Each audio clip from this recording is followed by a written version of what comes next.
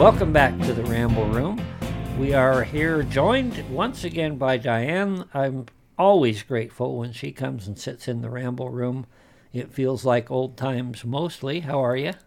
I'm fine, thanks. But of course you are. Don't be ridiculous.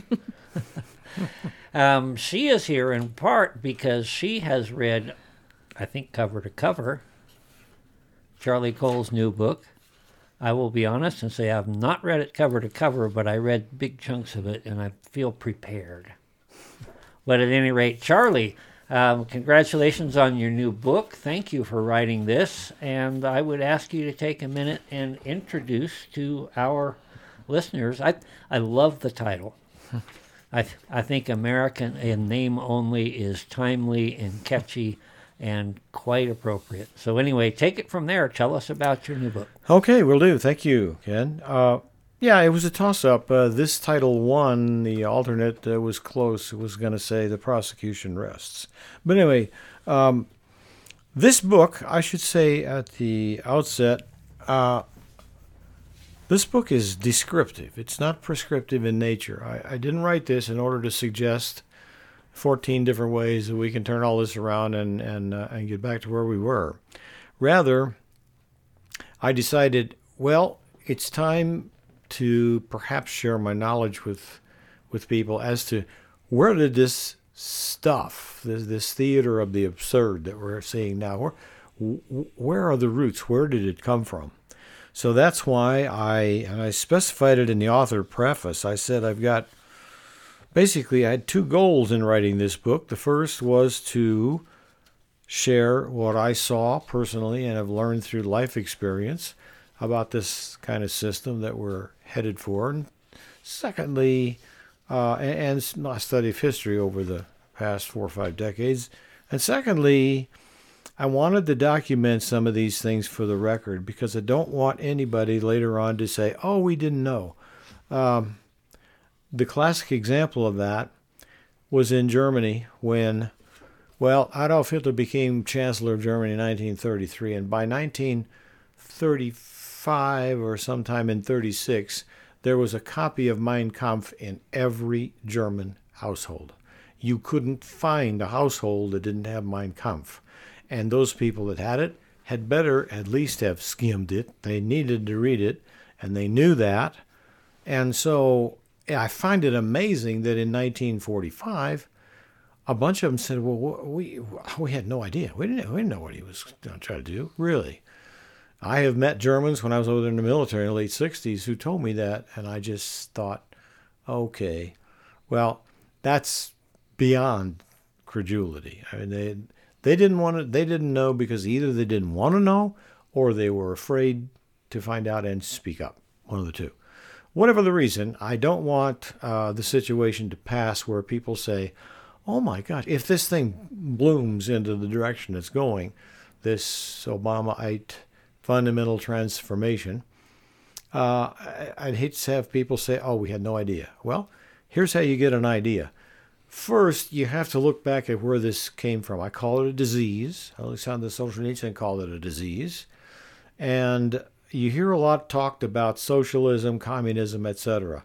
It doesn't matter what you call this disease because from Jacobin France right through Marx, through Lenin and Stalin and Hitler and Mao, and later on in Cuba and in North Vietnam and in Nicaragua and now in Venezuela, it's variants of the same disease. It started in the French Revolution and it has moved forward.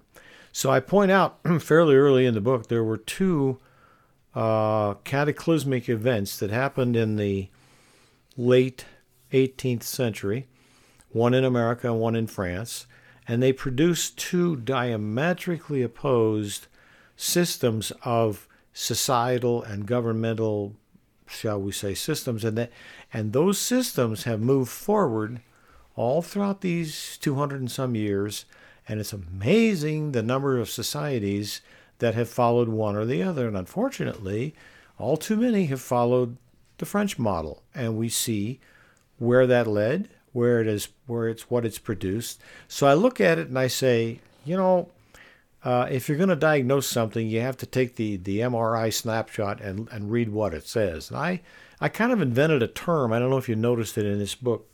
I invented the term societal fingerprints. And my theory is that, yes, people, each one of us has fingerprints. And, for example, in criminology, if they find a weapon that's been used in a crime and your fingerprints have to match the ones on the weapon, well, guess what? That's how they identify you. My theory is that societies over time leave societal fingerprints. And so we're looking for a match. How close can we get the match between those systems and what we see today? So basically, that's why I wrote the book. And we can walk through the various chapters of it if you'd like, because I just felt a duty at my age, as the old Germans did that I quoted there in the preface. One of them said, they asked him, he's pretty close to 80 years old now, and he still addresses young Germans and tells them about the Stasi and communism in East Germany, etc. And he says, and they said, why do you still do this? He said, because I'm not going to let those men, the Stasi and the pro-communist people, write history. I'm just not going to do it. So that was my purpose. Well, thank you for doing that. There's a biblical principle about the watchman and the watchtower. Mm-hmm. And, I made some warnings to the county commissioners just today. Mm-hmm. And like we were expressing before the recorder was turned on, they had a maximum effective range of 0 meters. But I did my duty. Mm-hmm. I went out and said, and therefore, when the trouble hits, when the poo hits the fan, you have done what you could do. We don't want to see it, we want to fix it. But you were talking about societal fingerprints. And your second chapter is about tracing those roots. And one of the things you bring up is a pet topic of mine, which is projection. Mm-hmm. Where whenever you listen to a Democrat speak, and they're speaking criticizing a Republican or someone on the right, mm-hmm. they generally try to tell you their motives. And generally, anytime they're telling you the motives of their political enemies, they're actually telling you their own. Mm-hmm. So, could you elaborate on that a little bit? Yeah, as I think I mentioned in this chapter, Rush Limbaugh mentioned it a long time ago. He said if you listen carefully to what they scream about and accuse our side, if you will, of the chasm of doing, generally speaking, in almost all the instances, it's exactly what they've either done or are doing or are planning on doing. Great example today is you hear all this nonsense about, the latest line is, we don't dare allow Donald Trump back in because he's going to be a dictator the same way that Adolf Hitler was an. He's going to prosecute his enemies and he's going to put them in jail. And I thought, let's pause right there. Who is it that's prosecuting their political enemies and putting people in jail and holding them in, the January 6th gulag without any due process? Is that Donald Trump doing that? No, I don't think so. Well, I'll tell you who's doing that, obviously, is Biden and the Biden administration, or whoever is actually the puppeteer mm-hmm. there. I love the way you begin the book. Each chapter starts with a quote from somebody, and the introduction in the beginning starts with a quote from Victor Davis Hanson. It says, behind all our disasters, there looms an ideology, a creed that ignores cause and effect in the real world without a shred of concern for the damage done. Mm-hmm. If that doesn't define the Biden administration, I don't know what does. And I'll give you an example because it's something that I've been dealing with for the last few days. Sheridan County Airport needs a little bit of concrete work done, so they apply to the feds for a grant. Mm-hmm. When you apply for federal monies, you get assurances that you must assure the federal government that you will comply with, and there are all kinds, as there have been for very many years, federal legislation on various things having to do National Historic Preservation Act and all that, just making sure that you obey the Clean Air Act It goes on, and the list continues to grow. However, recently it has grown by at least a dozen more. And these are executive orders. They include, Environmental Justice, Executive Order 12898. And you can Google these and look them up and see what's involved with them, and it's appalling. Here's an executive order on advancing racial equity and support for the underserved communities through the federal government. All we want to do is pour some concrete. Ensuring the future is made all America by all of Americans. Well, how do you define American? That with the open borders, that's kind of a question. Well, the last one is one of the most egregious, especially in Wyoming, tackling the climate crisis at home and abroad. And we can get into that when we talk about follow the silence and some of these other things, or follow the science.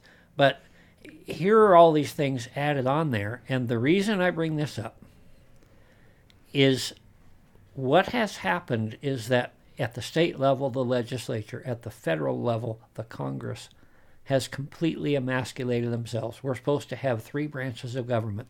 Mm-hmm. And we have ceded, we as legislators or as Congress, have ceded all that power to the executive and to the judicial.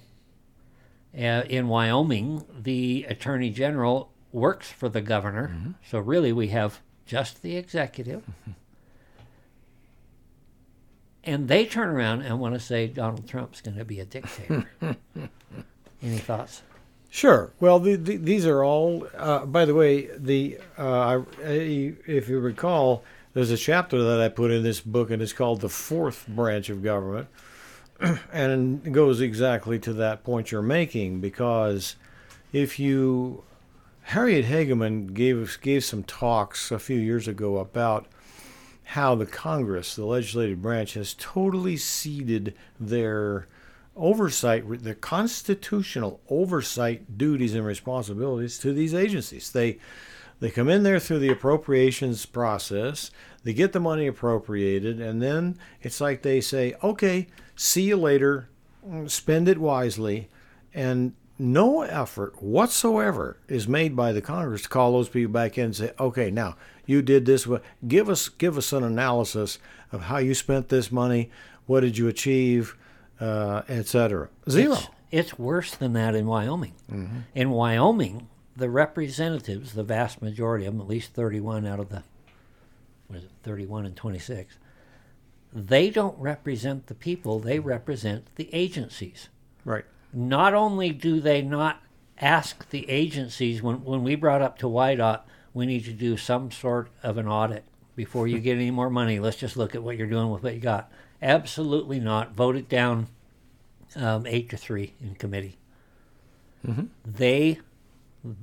The majority of the legislators in Wyoming represent the agencies, will fight tooth and nail to ensure that they get every dime they're entitled to or ask for, and turn around and completely ignore a public which is screaming out, stop the property taxes, stop this, mm-hmm. stop that. They can't hear that. Mm-hmm.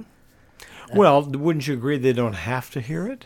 So far. There's no enforcement mechanism to it because the legislature in Wyoming, they're the ones supposed to hold them accountable, hold the feet to the fire, but have they? No, for the very reasons that you just mentioned. So this is another monkey see, monkey do from the Fed right down through the state. And ultimately, the people haven't held the legislators accountable. That's what's beginning to change. And they haven't held them any more accountable in the legislature of Wyoming than they have in the Congress. Right. And it's like, oh, we have a representative form of government. Good. We'll vote for this guy or gal and send them off to Washington. Okay, have a nice trip. And then we go to our baseball games, our soccer games, our picnics, and our barbecues. Another main thing that forced me to write this book was I wrote a chapter in here called Excusing Ignorance. I mean, there is the signals have been there forever as far as what's wrong here. Where is this going? In 2008, I remember distinctly, about a week up from the election, 2008, Barack Obama said into a live microphone, we are 5 days away from the fundamental transformation of the United States of America. No journalist had the curiosity, never mind the courage, to stand up and say, transformation into what? Now we have the answer. Why would you want to transform the most successful, greatest nation on earth? Yes, the only thing he was ever asked was, he did come out finally and said, well, I love the United States of America. And I think at that time, Fox News still had some independent people, and they said, well, if you love it, why do you want to fundamentally transform it? And he said, well, next question. It's been for the longest time with this fourth branch of government, the attitude, and I think I put it in that chapter, it's back in the civil rights days in the South, there was a sheriff down in, I believe it's Alabama, his name was Bull Connor. And as they would arrest these demonstrators, he would walk right out there and say, right into an meeting care, they filmed the meeting care, he'd say, ladies and gentlemen, this is mind over matter. We don't mind, and you don't matter. And that's basically the attitude that the fourth branch takes with us. And the evidence is you have these gurus from the executive agency organizations. They go up there one after another. The most irritating one is Mayorkas of DHS. He goes up there and they put him under oath and ask him a direct question. Is the border secure? Yes. Okay. And even the latest hearing that I saw when they brought him back for the 15th time, they had videos up on the wall showing these lines, thousands of people just walking right across the river into the country. And it's secure? Yes. In other words, the hell with you. Yeah. We're going to do what we're going to do, and you can't do a damn thing about it. When it reaches that point, now you've got a real problem on your hands, because too few people have cared about this for too long, and now the rot is so deep. The judicial rot that I described in the chapter about equal justice under law, really. We just heard tonight on the radio, I was coming over here, that the Colorado Supreme Court has ruled, they've overturned the district court down there, and they have ruled that Donald Trump had no freedom of speech rights, which allowed him to say what he said, and incited the riot that they called the insurrection. Therefore, it is our order that he cannot appear on the Colorado ballot. But they didn't quote him, did they? They didn't have to. Yeah, you look at his quotes, and it was quite the antithesis of that. They didn't have to.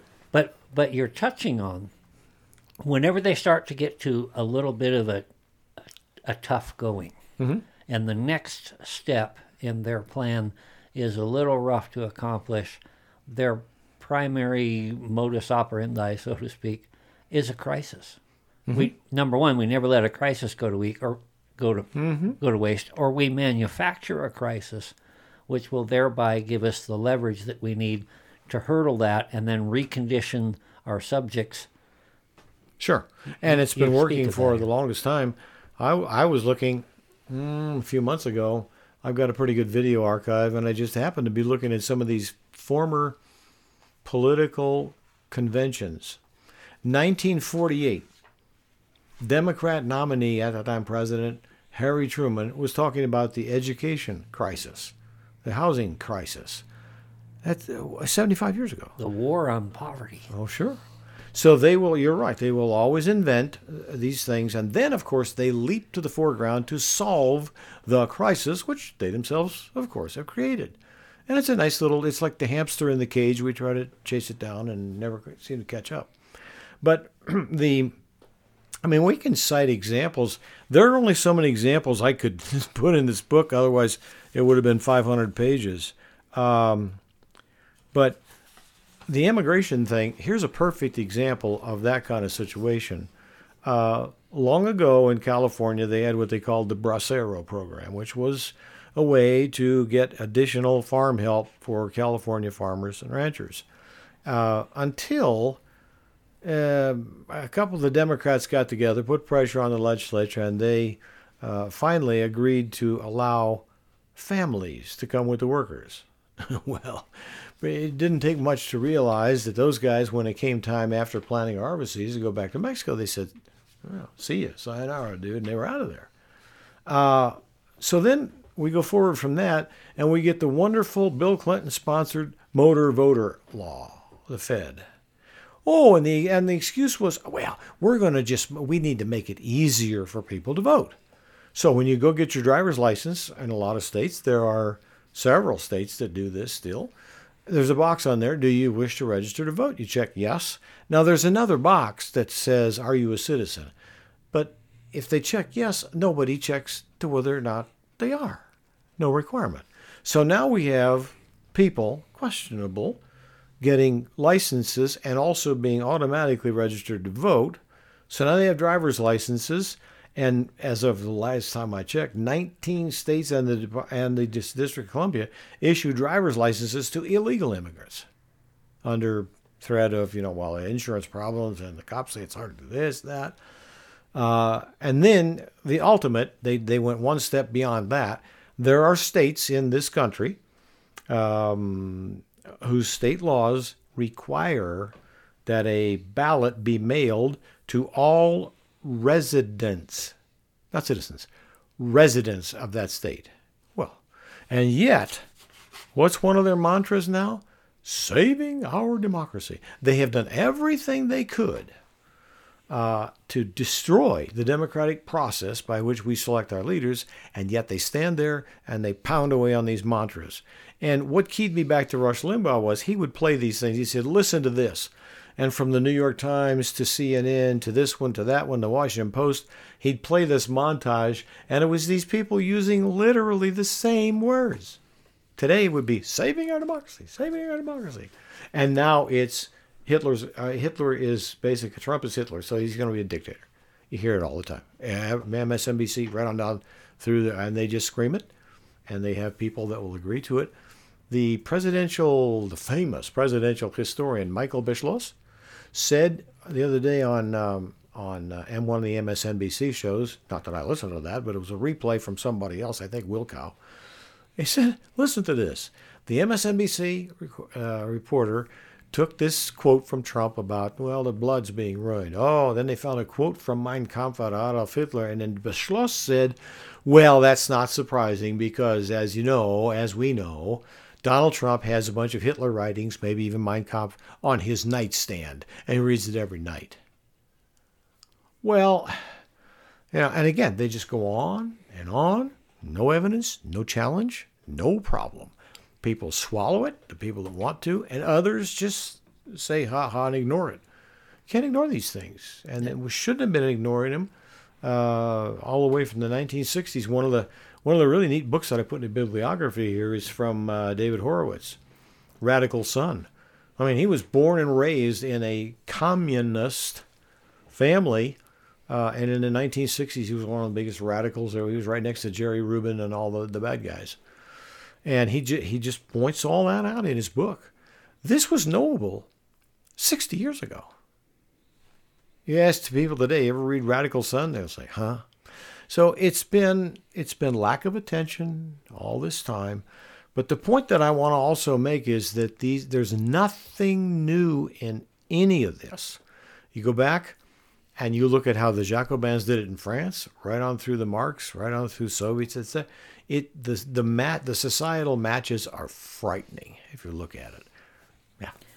Well, and that's what I appreciate so much about this book. Is I was reading through it, I was thinking, yep, I knew about that. I knew about that. I knew about that. But I teach at a homeschool program here that you have been kind enough to come and speak to about your other book and whatever else you talk to them about. Mm-hmm. And those kids don't know those things. Mm-hmm. They need to. And so here you have all this compiled in one place so that when they're ready to know that, it's all together. Because they can't possibly have been following it all these years. Right. And that's what I think a lot of the value is just that it's all in one place where you can hand it to somebody and say, did you know about this? Mm-hmm. And that was part of my intent because, and again, I can't fault these young people because we now, as I think I mentioned here, we have two complete generations who have been quote unquote educated in the government school, public school arena to believe in the most ludicrous things. They actually believe, and I think a lot of them would go to the wall believing this, that fossil fuels are evil. If you drive an SUV, you're basically a Holocauster. They believe this stuff without a shred of hard scientific data to support it. And again, there's a growing number of people, credentialed, degreed scientists, who are now finally stepping forward and saying, wait a minute. But those people they've been cowed professionally for a long, long time because they can't get tenure in universities. They have to publish or perish. And it has to go through approved measures. And of course, those people are all on one side of the debate. Well, if you lock out the other side of the debate, that's why I put the chapter about propaganda in there. The other feature that has been absolutely evident in every one of these, all the way back to France, 200 some years, is the promulgation of a 24/7, 365 hammering of propaganda.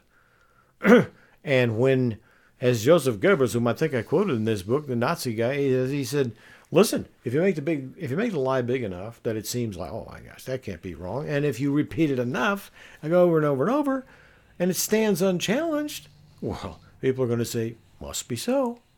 And I mean, they actually believe, I think, that a person, a human being, can select which gender/sex they desire to be. Well, wait a minute. I thought you people, that's why I wrote the chapter on science. But wait a minute. You people have been crowing for decades that you are the people of science. Okay. How about chromosomal biology? That's been pretty well settled science for, I don't know, 1,000 years. You're saying now that, well, not really. Oh, we're enlightened now. We're woke. So when the science doesn't match your narrative, the heck with the science, go with the woke. Who are you going to believe? Me or your lying eyes? That kind of thing. Exactly. And it's just been nonstop.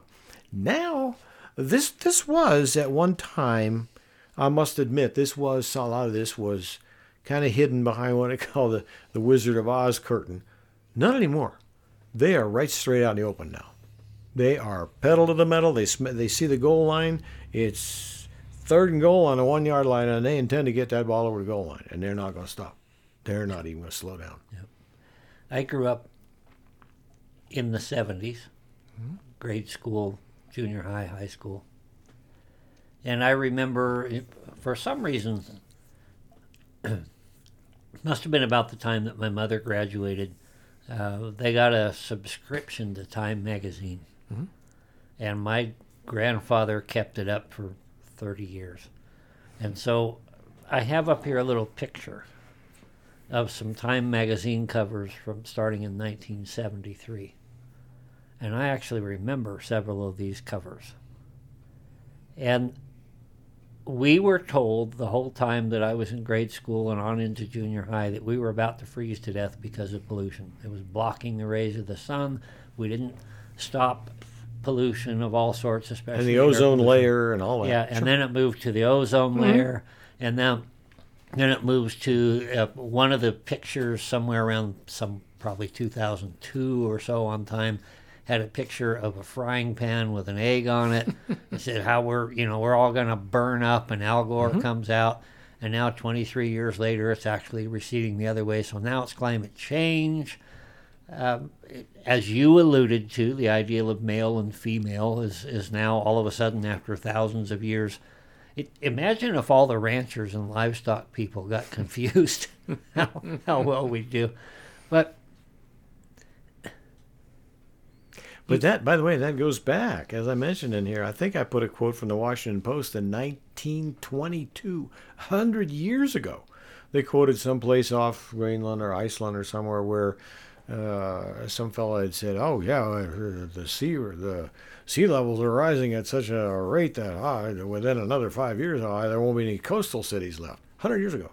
Al Gore, of course, repeated it in 2009 or whenever it was, and there it is, and it's never been challenged. Well, it's starting to be challenged, but little late, because now you have all these people who actually believe this. Oh yeah, that's the they're dangerous already part. Steeped in that.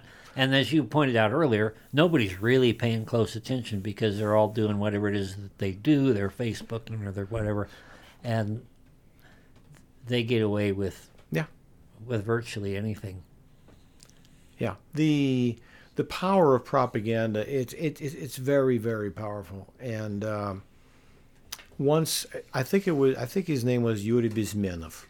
He was a Soviet defector back in the 80s. This has been about 40 years ago. He appeared on David Frost or one of those TV shows, and I remember he said to them, he said, when indoctrination reaches a certain stage, he said, I can take some of these people today. There was still a Soviet Union then. He says, I can take them to a Soviet labor camp today, and I can show them that, and they won't believe it.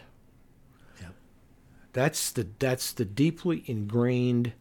And then the chapter that I put in there, I think I put some examples in the fear chapter towards the end, because the glue that holds it all together, of course, this massive state, when you have the culture having been rotted from the inside out in Hollywood, when you have education having been turned into indoctrination mills, when you have the media that isn't even interested in facts and evidence anymore, when you have much of the federal government and virtually all of the fourth branch, the deep state, and then when you have the courts on top of it,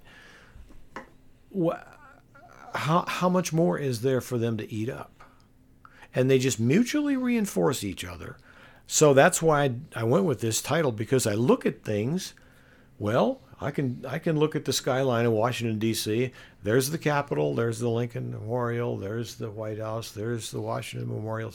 It looks like the country I was born and raised in. But scratch the surface, it ain't there. It's been polluted. Speak to equal justice under the law. We have seen Donald Trump he every day of his life mercilessly from the day he came down the escalator, and he must be the cleanest person on earth, because they've never got anything to stick. Well, not yet. Yeah. As opposed to the Biden family, and, that goes on and on. Speak to that a little bit, just this equal justice under the law. Well, one of the things that you see, and it's very interesting when you analyze how the media treats it, it goes back again to the Jacobin days in France. They came up with a saying, no enemies to the left. Meaning, if you're looking for somebody to harass or persecute, slander, always look to the right, never to the left. The left is supposed to be the protected ones. The ones over here. By the way, I have to mention this. I wrote it in the book, and I'll say it real quickly. This whole dichotomy about, you hear them saying it again and again and again in the media as well. Well, these far-right extremists out there, just like their predecessors, the National Socialists and Nazis. That is one of the biggest lies that was concocted about 100 and some years ago. The whole idea of left and right goes back to the seating arrangement in the French Assembly right after the French Revolution. From the speaker's podium, he looked way to his left and he saw the Jacobins and the rest of them. He looked way to the right and he saw the conservative, monarchist, legal people who wanted to reform, but they wanted it legally and peacefully. That's where that came from. So how they perverted it was, Joseph Stalin, of course, was way to the left. Everybody realized that. Well, Hitler was way the other way, so he must have been on the right. I guarantee you that there was absolutely zero in common between Adolf Hitler and his gang and those French conservatives on the right side of that national legislature. They perverted that. In fact, Hitler and Stalin were two sides of the same coin. But notice how the mythology continues to this day. Somebody calls me right, and I say, thank you, if you know what you're saying. Because I agree with the conservative monarchists that said that day. Let's sit down. Can we sit down and reason together? No, they took that away. But back to the actual, if you notice what the coverage always is, it doesn't matter what anybody on the left side of it doesn't matter. Back to Sandy Berger, and I put that in the book way back 20 years ago when he went in there and and tried to get some documents that might have been embarrassing out of the National Archives to Bill Clinton, and he stuffed them in his underwear and put them in his socks and all this. And he was dealt with severely. He got a $50,000 fine and his security clearance was lifted. So now, Donald Trump, who had the classification and declassification authority to do whatever he wanted with those documents, they found a couple boxes of those things, which he probably had already declassified, and they indicted him for national security violations. Where Joe Biden, who had no such authority as senator or vice president, they found him in his garage, in his Corvette, in the UPenn Center and all that. Nothing. Crickets. It's the standard pattern. It's been going on for quite some time. And of course, the problem is that, and I hate to say this, I hope this book will not be taken as some kind of Republican screed, because I have just as big a problem with the Republican establishment people as I do with these dudes. In fact, even more, because they haven't stood up for anything. They haven't stood up against anything. You have people like Lindsey Graham saying they'll nominate these ludicrous people to sit on the Supreme Court. A woman who can't answer the question, can you define a woman? No problem. Lindsey Graham votes for him because he said, well, we have to defer to the president, you know. Really? Where is our representation? Who speaks for us in the United States Senate? I was very heartened also to hear the results of a poll today that Mitch McConnell's approval rate is now 6%. And that's probably only the ones like, his buddies in the Senate that answered the poll. But thanks, John Barrasso. You said it. I was thinking it. You said it. But that's all a part of that, and it all feeds into the same narrative. The Colorado Supreme Court isn't actually Pennsylvania Supreme Court. I think I mentioned in this book what they did. I mean, the Pennsylvania state legislature was allowed. They were talked into some legislative changes on the voting side, which violated the Constitution of the state of Pennsylvania. When it was taken to one of the appellate judges, he said, that seems to have merit. I think we need an evidentiary hearing. They ran to the Supreme Court of Pennsylvania, which, by the way, is an elected Supreme Court, stacked with Democrats. I think 5 Democrats, 2 Republicans. They said, nope, boom, send it back, no hearing. They couldn't even, and the Supreme Court of the United States, as Ted Cruz has lamented, refused to look at that case. Well, when you reach that point of, you have corruption as part of it, and then you have a lack of courage on the other part. So that's a lethal combination right there. That's America in name only. It really is, and we see that. We talk primarily this evening about things on a national scale, but for those of us involved in the state of Wyoming, it is every bit as bad at the state level. Mm-hmm. There is absolutely no curiosity among the press to uncover or to delve into these things. There's a Representative Western who has, I've read through the police files, and a lot of people have, and it's a pretty convincing case. So that's been given to, excuse me, I'm choking.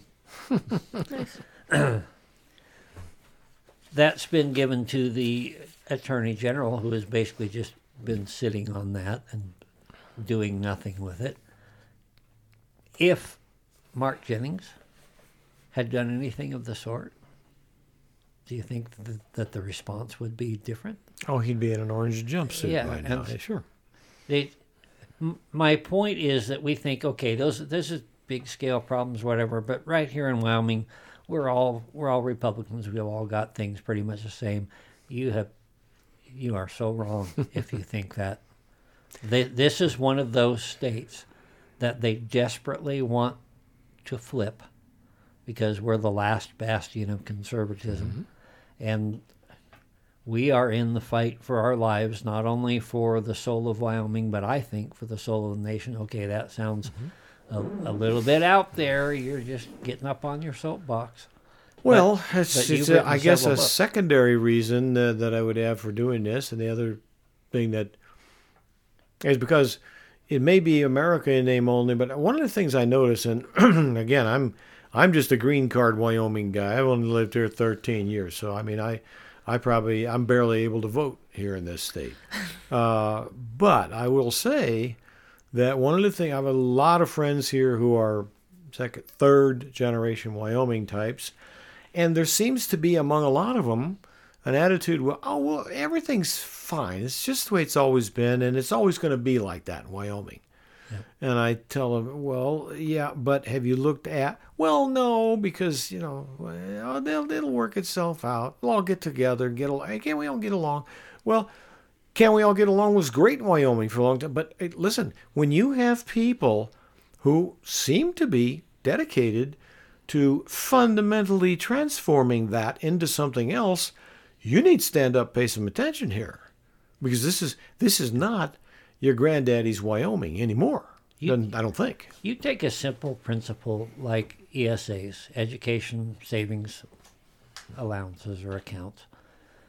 We tried to run 2 bills last session. They were completely shuffled under and buffaloed. And then I think people like Albert Summers, the Speaker of the House, went home and found out that wasn't particularly popular. We're coming into an election year. And so they decided that they're going to run their ESA bill. Their ESA bill includes a number of unconscionable things when you actually look at it, which expand the welfare state and all these others. But even though there's not that much federal money in education in Wyoming, I read to you from some of the executive orders before. Mm-hmm. If private schools, if parochial schools begin to accept this money, it comes with strings. And those strings include you cannot judge somebody when they come in and ask for a job. You can't tell them no because they're confused about what clothes you're supposed to wear and what gender they are, etc., ad infinitum. Mm-hmm. What bothers me is that the establishment leaders, and I say that in air quotes, in Wyoming, have seen this coming. They have signed numerous grants. They've been dealing with this, and you have never heard any of them raise a finger in protest. Mm-hmm. And Commissioner Jennings was the first that I've heard that did that, and I'm doing everything that I can to raise the attention, to raise the ire, to, as we started out this discussion, to stand in the watchtower mm-hmm. and say, look, we've got to stop this. Mm-hmm. And we have to stop it now. And it's going to hurt. We're so addicted to federal funding. Mm-hmm. It's going to hurt. That's why you see some efforts in some states. Texas just passed some pretty tough laws which allow their law enforcement people to arrest people who come across that border illegally. Tennessee, what a wonderful, you talk about a state for emulation. They have started to turn down federal money in a lot of different areas. I think education is one. They're saying, no. You don't come into here and mandate that CRT and a 1619 project, that crap to our people. No. DeSantis did pretty much the same thing in Florida. Tennessee, I understand, also just filed, speaking of climate change, they just filed a lawsuit against BlackRock, the huge woke investment broker outfit, because apparently the lawsuit, I haven't read it yet, but the lawsuit claims, I think, that, wait a minute, they're suing them for fraud. And the logic is, wait a minute, you say in your prospectus and your information to potential investors that your main goal is to make money for people who invest, through you. And yet, all you're really doing is promoting the climate change, the radical stuff, the DEI, etc. That's fraud. We'll see how it happens. But at least they're standing up in these states, making an effort saying, we're going to challenge this. And so far, I may be wrong, but so far, such challenge as there has been have been met with rhinoized opposition, been stonewalled, all of a sudden bills disappear to Speaker's desk, etc. That's well, I don't even have a word for that, but Yeah. it's dangerous, and unless people start really paying attention to it, it's going to get worse. I ran a bill which Wildfile said was the stupidest bill run all last session, and that was to basically assign a committee to look at federal overreach and to work on how do we fight back, how do we push back. And everybody that I talked to, including the Democrats, has said, oh yeah, there's a need for that, but we're not about to do it. Well, there's a bill out there now that calls for one individual to be hired to look in, primarily with federal lands, to look into federal overreach. The problem is, which is a great idea, at least, somebody's assigned to look at this and raise a red flag and try to do something. Who gets to assign that person? It goes to the governor. Uh-huh. Okay? Okay. Not initially, but once he's there, now he works for the governor. And we talked earlier about the executive branch being given all the power. This is the legislation's job. This is our job. And we just want to, it's too much work, is basically what they told me. This is too big a piece of pie. So I thought, okay, we'll narrow it down and we'll talk maybe just about one or two subjects, the Second Amendment and a couple others. It'd be interesting to see, and you and Mark and some others might work on how to share this with people, sharing with them how big is the Wyoming fourth branch, the deep state, these agencies. How many are there? How many people work with that and all that? What's their budget and all that? I just did that today. We had a meeting with some individuals who are concerned about the Second Amendment bills and the rights in the state. And so we were discussing a number of different things. And I said, one of the problems we have with writing bills is the LSO. That's the deep state in Wyoming, and those people have been there for a long time. They're very smart. So you may have a good idea, but they will write into that bill, and if you're not meticulously careful, they will write into that triggers, which will be attacked then by the 31 and dismissed. Poison pills. Huh? Yeah, poison pills of a sort, and they will do that. If, on the other hand, you go like to Tennessee and say, what did they do in Tennessee, and bring it here, now you're mocked for, we want Wyoming solutions for Wyoming problems. And, we don't want you to go outside of there. And then the funny flip side of that is if you listen to any committee meeting, within minutes, whenever an issue is brought up, the first thing that the 31 bring up is, well, what do they do in other states? It is so duplicitous and so glaring that anybody that's paying attention is completely appalled. But that's the issue, and we've touched on it several times tonight. I've said several times that the greatest threat to Wyoming is voter apathy or inattention. Well, the example you just brought up is one that I quote in the book here. It's astounding how the American left, they just fawn over everything European. Oh, whatever the Europeans are doing is great, until you reach elections. In France, they tried, this has been decades ago, they had a period there where they did some expanded mail-in voting, and they moved away from it very, very quickly. They said, no, this is rife toward this. You can't risk this. So they don't want to follow that example, though. No. Say this is, and they don't want to follow even the example of the 2005 bipartisan Federal Election Reform Committee. I listed them in here. Read what they said should be done, and it's exactly the points that the Democrats have glommed onto. The commission said this is dangerous. The Democrats are doing it. The commission said whatever you do, you must maintain the integrity of voter ID and the signature requirements. What's one of the first things they attacked? Oh, that's racist, or that's minimalist, or whatever. And they said you have to make sure. In France, for example, those ballots never leave. They're paper ballots, and they never leave the polling place. Period. There isn't any chain of custody, they're right there. What if all of our ballots used to be handled by the mail here in Wyoming for the mail-in ballots, and now all of a sudden we're going to close the Cheyenne post office for that, and we're going to handle everything out of Denver. You suppose anything could possibly go wrong? You watch this stuff, and you couldn't make it up any worse. No, that's true. So I thank you for writing this book, for writing the one prior. I hope that you will find another avenue to approach. We're definitely looking forward to whatever comes out in the next couple of years.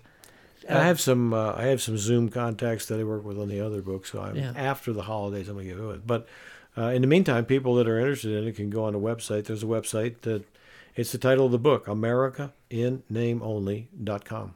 They can go on that website, and there's a brief explanation of the book, and then you can click down at the bottom. It says "Read Now." Boom, take you to Amazon. I published it with Amazon again, and some people say, "Why are you giving Jeff Bezos the business?"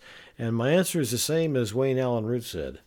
If you want someone to leave you alone, to write whatever you want, for some reason, Amazon does it. I published it. Once I had the files together, I published it one day. Boom, you hit create, and you're there. So this book was intended for all Americans.